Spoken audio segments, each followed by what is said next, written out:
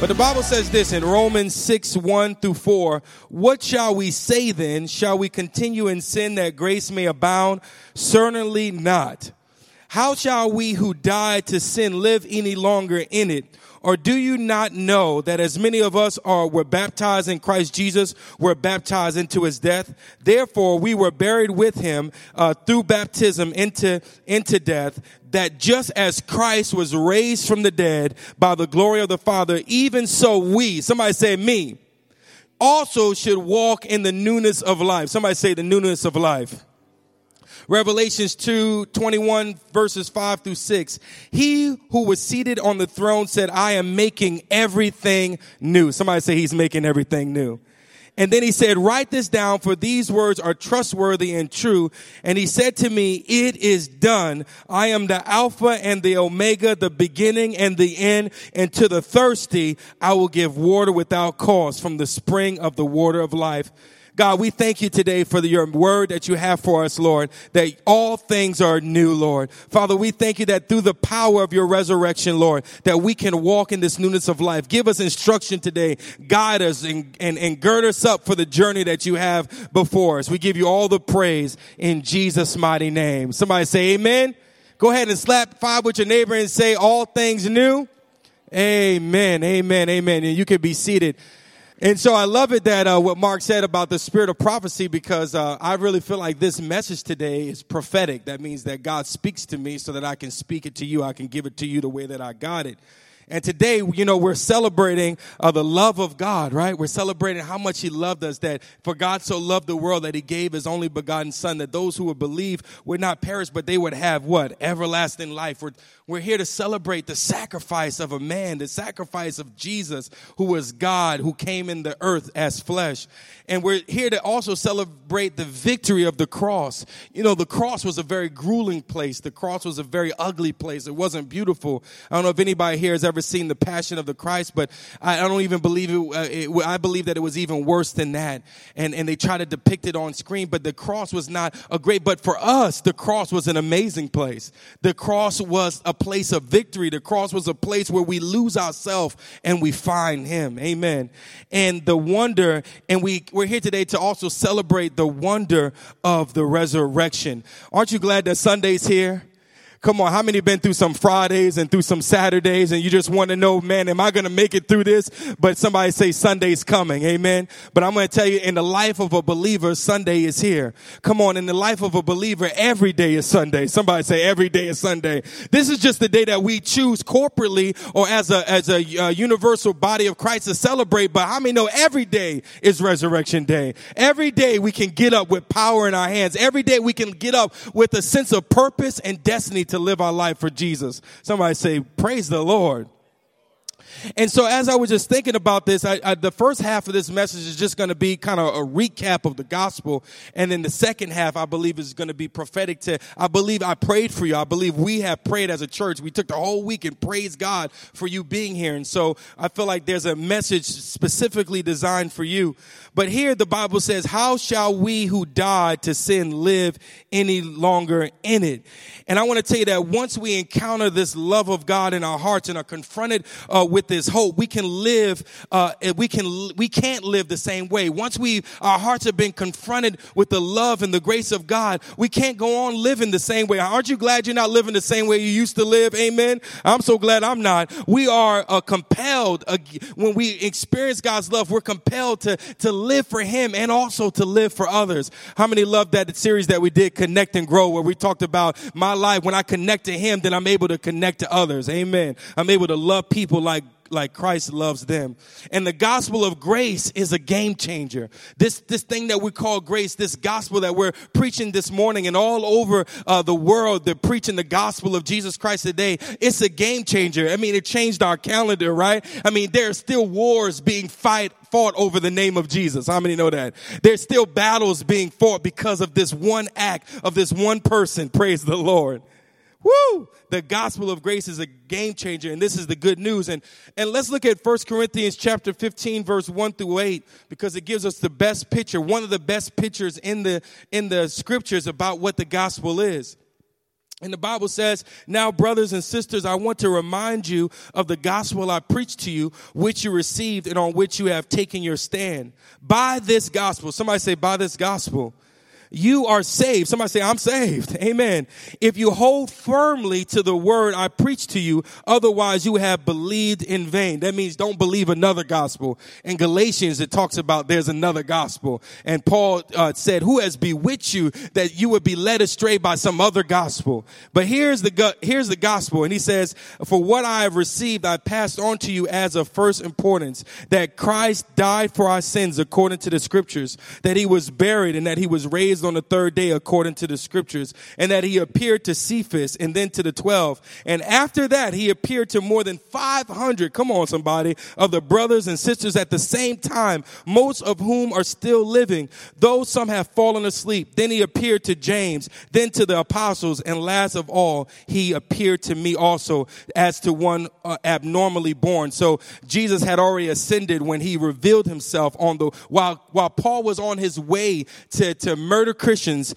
Jesus appeared to him. Aren't you glad that Jesus appeared to you while you were on your way to do something that maybe you weren't supposed to do? And we're so grateful for Paul because most of the New Testament comes from him.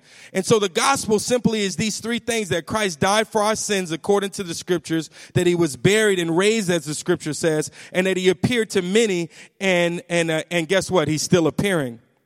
And so the gospel, Christ died for our sins according to the scriptures. So when we talk about this other gospel, many times people always tell you what you have to do. But I want to tell you that the true gospel is what he's already done. Have you ever been to a place where people say, well, to be a Christian, you got to do this, do that? It doesn't work that way. To be a Christian, our focus is not on what I do, but the real gospel focuses on what he has done. Somebody say, what has he done? Amen. He died for you. He rose again. He loves you with an everlasting love. So one focuses on what you do. Come on. And then the real gospel focuses on what he has done. So God, I feel like, will wait till all of your doing is done so that you can finally come into that place that you can say you did it all. One focuses on getting God's approval and the other on receiving the love of God. Many times you talk to someone and you say, you're a believer. They say, yeah, I read the Bible every day. I have a devotion at 3 o'clock and at 4 o'clock and at 8 o'clock I pray and this and that. But the gospel is not about you getting approval from God, but the gospel is simply receiving his love. How many know when you love him, you're going to read his word? When you love him, you're going to want to come to church. When you love him, you're going to want to worship him. It's not about what you do, but it's about what he has done. Somebody say amen to this. This is good news. Are you guys here today? Why am I talking like this? Okay, let me go back down. One focuses on external duty. I love that word duty, but anyway, because that's exactly what it is. When you're just trying to work your way, you can't work your way to the kingdom of God. It's just duty. Good duty. I don't know. It smells, but it's good. No, it's bad. No matter how you duty, it doesn't work. One focuses on external duties and the other focuses on internal desire. And the Bible says that it's him that works in us to do his good work, his good pleasure. How many want God to work in you? Amen. It's one thing to work for God. It's another thing for God to work in you. And when God begins to work in you, then not only will you won't work for God, you'll begin to work with God. How many have felt like you've been working for God or working against God? God is saying today, fall in love with me and begin to work with me. How many ever felt like you were working for your wife? You know, like you got the honey-do list. You know, you got to, man, I feel like, am I an employee here? Am I getting paid? Am I getting compensation? Like, what's going on here? But how many know it's a different thing if I look at it like I'm working for her than if I'm working with her? Baby, we're going to do this thing together. We're going to sweep the floor. We're going to clean up. We're going to mop. Guess what? There's a joy that comes into my house. How many know what I'm talking about? All the husbands, you better be saying amen right now. And so God wants us to work with him. Families should be working. Look at some of the husbands ain't even looking. They just like looking at their wives like, I hope he just don't start to keep on talking about this stuff because I ain't going to clean nothing. I ain't getting paid. You're not supposed to get paid. And so one focuses on, so the gospel really is focusing on him and what he has done, receiving his love and gaining a desire inside to serve and to live for him. And the other part of it says that the other part of the gospel is that he was buried and that he raised, as the scripture says. And I love this scripture because I love both of these because they say, as the scripture says. You see that in both of them. It says that Christ died for our sins according to the scriptures and he was buried. Why is it saying according to the scriptures? It's saying that because in the Old Testament, which was written hundreds of years before Jesus' birth, it contains over 300 prophecies. I've only probably received 20 prophecies. And Jesus here, he has 300 prophecies about him, right? That he fulfilled. Somebody say he fulfilled them. Everything that the Old Testament said would happen, it happened. I don't have time to run through the list, but from him being pierced in the side to him being held. I mean, there's so many scriptures that point to this. Mathematically, this is for all my, book nerds here. Mathematically speaking, the odds of anyone fulfilling this amount of prophecy are staggering. Mathematicians put it this way. One person fulfilling 8 prophecies is the chance of 1 in 1 quadrillion. How many know that's a lot of numbers? That's a lot of zeros, y'all. One person fulfilling 48 prophecies is 1 chance in 10 to the 157th power. One person fulfilling 300 plus prophecies, only Jesus. Somebody say only Jesus. And we have books, and you can go ahead and look for Case for Christ. There's new movies out, and it just proves over and over again that Jesus is the real deal. Amen. And so, 1, we see that the gospel is Christ died for our sins. 2, that he was buried and raised. I'm giving some of you ammunition when you go out today. And then the third one is that he appeared to many, and may I add that he's still appearing right now to many. He appeared to me. He appeared to many of you. So we were part of a mission where we actually heard a lady from Pakistan. The same exact thing happened where God met her supernaturally and led her to a Bible study where she gave her life to the Lord. How many would like the Lord to lead somebody to your house so they can receive Jesus? Come on. He still wants to do it right now. This isn't 3,000 years ago, God. This is maybe 5-10 years ago. I think it was actually 4 years ago that this happened. God can do it right now in our life. How many want that to happen? I do. I want it to happen. He is still appearing. And you notice that when he comes, there's such a change. When he comes, you really realize how darkness is and how light really is, how light is. Amen. And so while I was thinking about this, and I was thinking about that scripture that I read earlier about when we were buried with him, that we actually were raised with him in the newness of life. I felt like the Lord gave me a word for those that are here today, and I really want you to write this down, and I want you to declare this over your life this week, this year, because I believe that this is what the Lord is saying, and it's also a word for our church, but I feel like the Lord is doing a couple things. Number one, I believe that this is the season of restoration, that we're going to see the restoration of God. We're going to see God restore things. To restore means to bring it back to its original value. You know, God doesn't throw anything away. Aren't you glad that God didn't throw you away? We say it like this here, that God doesn't throw you away. He doesn't throw things away. He redeems it. Amen. That means he buys it back. Aren't you glad for the blood of Jesus that purchased you back from the place of sin and darkness? And the scripture here, I love it in Joel 2:25-26. He said, I will. Who's going to do it? God is going to do it. I will restore you to the years that the swarming locust has eaten. How many feel like you've had some swarming locusts around you? Come on.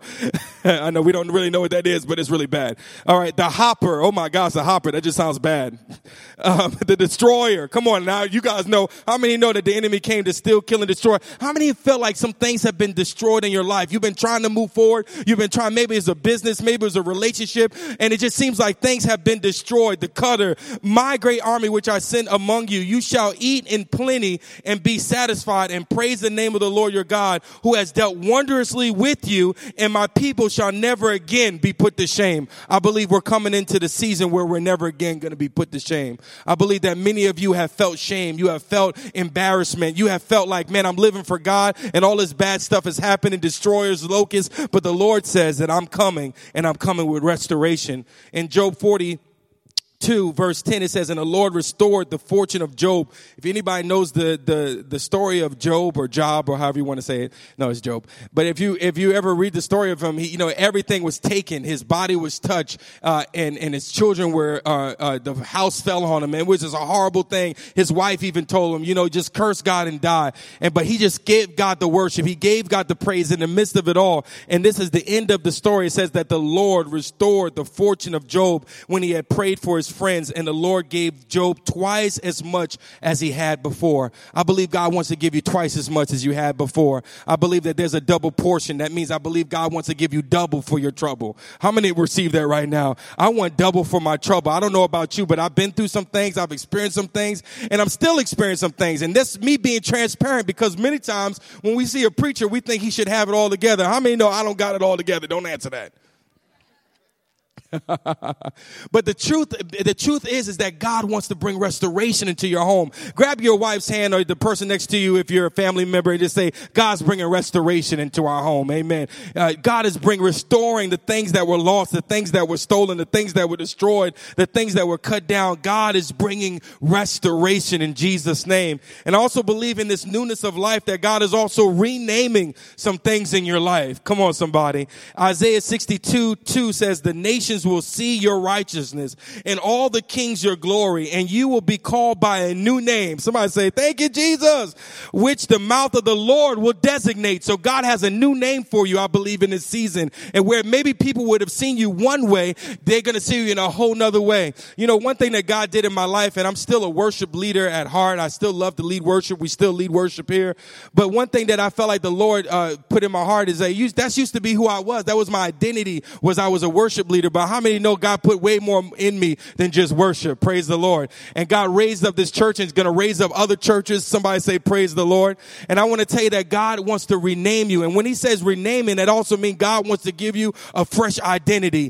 First, he wants you to see yourself in a different way. Amen. God wants you to see yourself like he sees you. He sees you as love. He sees you as forgiven. He sees you as brave. He sees you as courageous. How do you see yourself? In this season, God wants to rename you. He wants you to see yourself in a whole new light. And I'm telling you, you know, a lot of times we want people to see us differently, but not until we see ourselves differently, we begin to walk that out and live that out. That's when other people are going to notice, and kings are going to say, whoa, what is that on that person?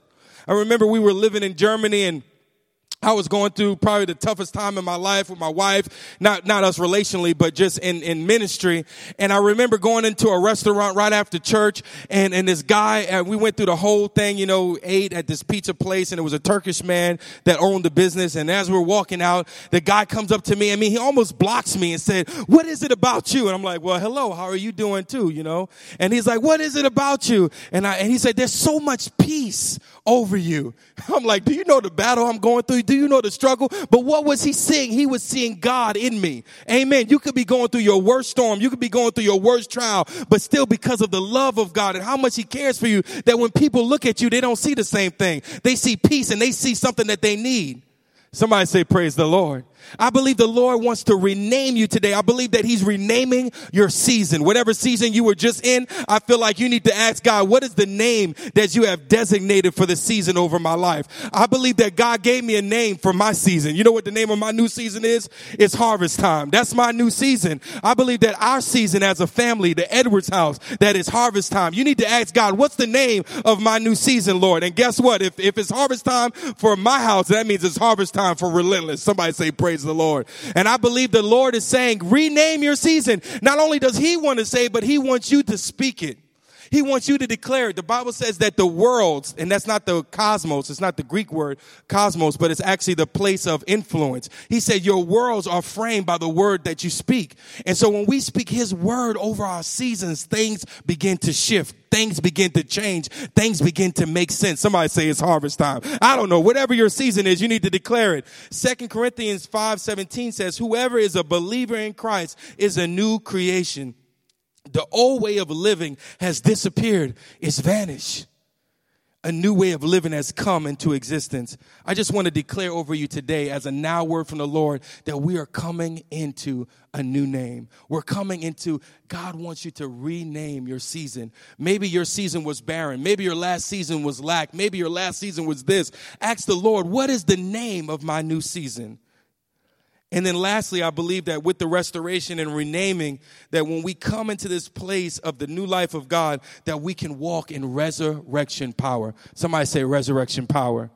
Amen. Romans 6:4 says, therefore we were buried with him through baptism into death, that just as Christ was raised from the dead by the glory of the Father, even so we also should walk in the newness of life. And my mom used to tell me, Malik, gravity, like I used to jump off of stuff, and she said, Malik, whatever goes up, it's going to come down. If you jump up, you're going to come down. So just watch where you land. But in God's kingdom, it works totally different. God says whatever goes down must come up. And I want to declare over you today that no matter how far you went down, no matter how low you've been, no matter how depressed or discouraged or whatever, that it's your time to come up. Somebody say, I'm coming up.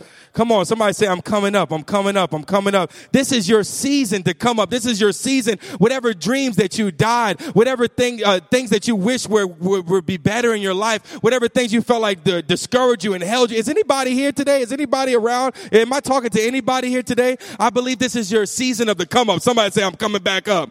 I like the little things in the 80s when you used to punch them and then he used to, hit you back. If you didn't look, you hit them and you turn around and boom, they hit you right back. God wants to do that in your life. He wants you to bounce back. Amen. And even though the seed, it goes into the ground and it seems to die, what happens? There's a transformation that begins to happen. And the very thing that you think is dead, but inside of it, there's a movement. And maybe you feel like you've been in a place of darkness. You've been in a place where you feel like you're not being seen. You feel like your voice is not being heard. Your dreams are not coming to pass. I want to tell you, it's just a matter of time before you come up out of the ground. Amen. You're in a time of transformation. I used to tell people that we go from glory to glory. That's what the scripture says. It says we go from glory to glory. And sometimes we're not in the place called glory. We're in the place called two. We're in that in-between place. And that place can be mysterious. That place can be, but trust and believe that it's only a moment of time, a matter of time before you rise up from that place. Somebody say amen to that. Come on, I'm preaching better than y'all amen it today. Praise the Lord. I don't know about you, but I'm coming up and I'm naming my season harvest time. Glory to God. I'm not just talking about for the church. It's harvest time in my life. The seeds that I have planted over the years, they're coming up from the ground. What have you planted? What seed are you have in the ground that you're saying it's time to get repaid? It's time to harvest. It's time to bring it into my home. And not only just in the church, but also when I go out in the streets, one of the greatest things that I'm believing for in this season is to be able to tell people about the love of Jesus. To tell people how much God loves them. It's harvest time. People are ready to hear the word of the Lord. I mean, bombs are dropping everywhere. Everybody's afraid. People don't know where to look. I want to tell you, there's one name, above every political party. Praise the Lord. And his name is Jesus. Amen. Look at this, Revelations 21:5-6, and I'm done. It says, he who was seated on the throne said, I am making everything new. Somebody just say to yourself, God is making everything new. I feel like this is hard for some of you to receive, that you're saying like, Lord, how can you do it? He said the same power that raised Jesus from the dead is able to quicken your mortal body. The same power that raised him up is the same power that can move inside of your life and turn everything that was down, bring it up, to rename it, to bring restoration, to bring reconciliation. That's the power that I'm talking about, that God wants to work in your life. And then he said, write this down, for these words are trustworthy and true. And he said to me, it is done.